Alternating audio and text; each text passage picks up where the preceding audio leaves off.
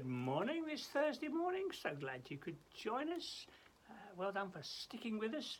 I trust it's doing you good going through this wonderful book of Hebrews. There's so much in here for us.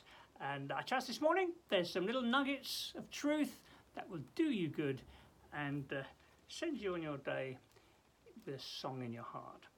So Lord, we pray, come and do us good this morning. Lord, we're pausing, we're, as it were, stepping aside from the rush and tumble of the day to be still before you, to hear your voice. Lord, would you speak to us? Lord, there's maybe all sorts of things going through our hearts and minds, real issues and challenges. I pray in these few moments you'd speak to us through your word. In Jesus' name. Amen. Okay, lovely verse to start with this morning. It's chapter 2 and verse 10. And we've just spoken about Jesus tasting death for everyone, the Messiah. Of course, the Jews, a suffering Messiah? Surely the Messiah is a triumphant figure. Well, yes, he is now, but he came as a suffering servant to go to the cross for us. And then he's got this lovely verse, verse 10. For it was fitting that he, for whom and by whom all things exist, in bringing many sons and daughters to glory, should make the founder of their salvation perfect through suffering. Now, a tricky verse. First of all, I love that phrase, bringing many sons and daughters to glory. Isn't that beautiful? That's a description of the gospel. Jesus came. He came down to earth to bring you and I to glory, back to himself, to the Father, to enjoy wonderful fellowship with our Heavenly Father. And of course, one day, new heaven, new earth, Eden restored, all glory. Beautiful. But I love that phrase, bringing many sons and daughters to glory. What Lord, that's your heart. You coming after us, redeeming us, calling us by name, bringing us home. I love that phrase. Highlight it in your Bible. Bringing many sons and daughters to glory. Okay. And there what went before that. For whom and by whom all things exist. This is the one. This is our Jesus. He's the Lord of all. He's the one for whom and by whom all things exist. It's all for him. What a saviour. I know it's hard, isn't it? Baby in a manger. Wow. Overwhelming. The gospel is overwhelming. Don't lose the wonder. Don't lose the wonder. It was all for us, to bring us to glory. But what does it mean here? Should make the founder of their salvation perfect through suffering. Does that mean he wasn't perfect before? Is that does that mean? No.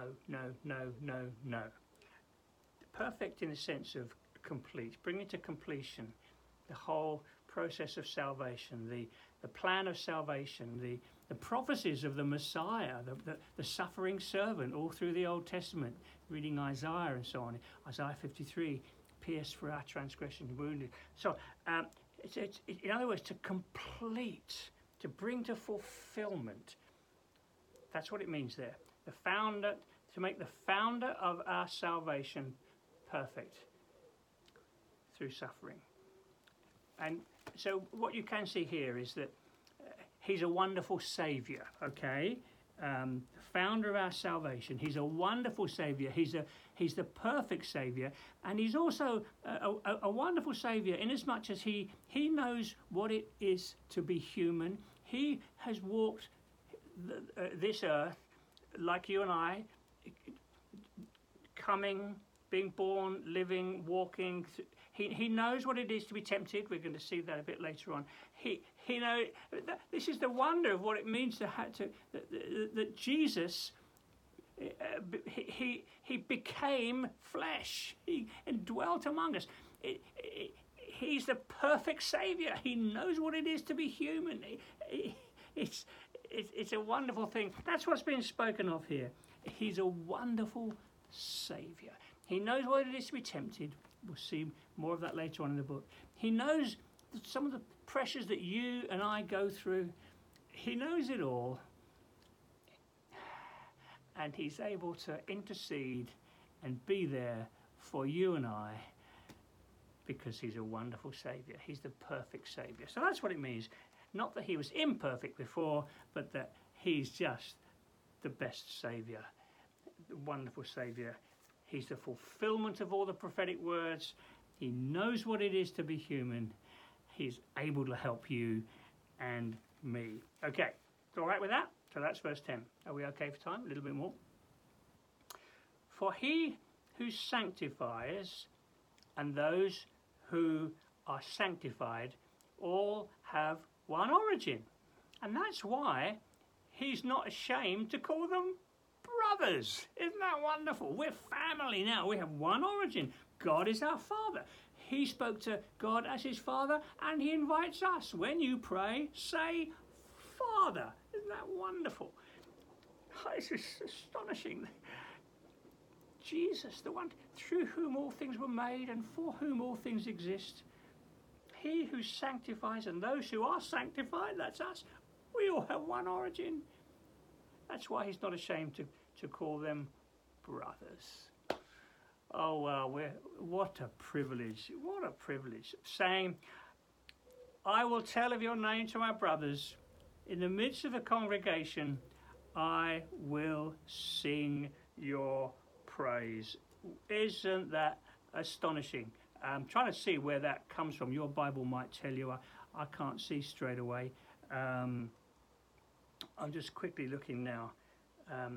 Psalm 22, there you go. Psalm 22.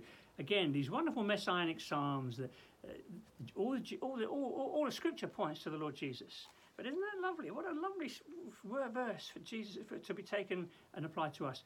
I will tell your name to my brothers. In the midst of the congregation, I will sing your praise. And again, I will put my trust in him. And again, behold, I and the children God has given me.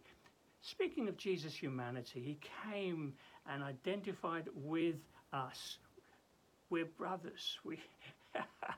We're able to sing his praises as those who have been brought into the family with God as our Father.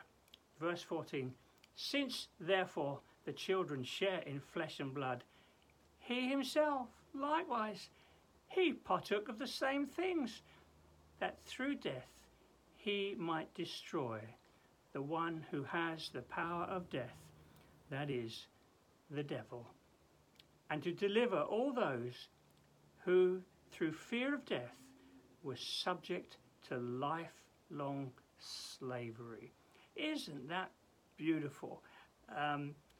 He partook of our nature so that we could partake of his, as it were. He partook of our nature that through death he might destroy the one who has the power over us in death. That is the devil. Isn't that beautiful?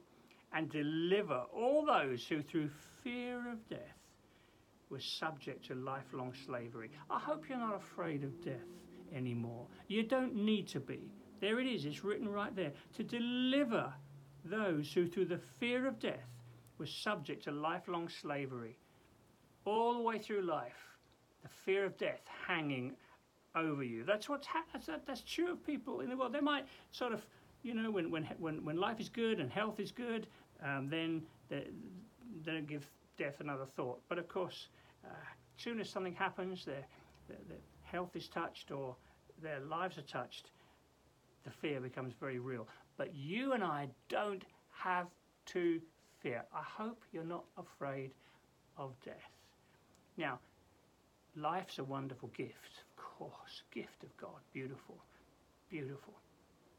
And dying, I guess, dying might be, none of us, a bit, that's not, we might not like that idea. It's a horrible thing, separation and loss and so on.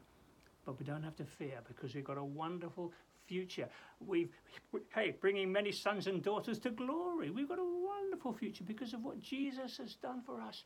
He came, took upon himself human flesh, that he might bring us back. That's what he's done. My time has gone. I'm going to pray as we go off into the day today. Lord, thank you, bringing sons and daughters to glory. What a thought. Lord, no fear of death. What a joy. Satan has no hold over us now. We're sons and daughters. We're family. We've got our Heavenly Father. We have a wonderful Saviour. Lord, help us, I pray today, to walk and live in the good of what it means to belong to you, Lord Jesus. And Lord, wherever there might be fears of death, I pray that you would bring reassurance and peace in the knowledge that we belong to you and you have opened up the way for us to be with you for eternity. So, Lord, I pray, bless us today. I pray, go with us. May we glorify you in all that we do and say today. In Jesus' name. Amen. Have a great day. I overran a bit. Hope you'll join us again tomorrow. Bye now.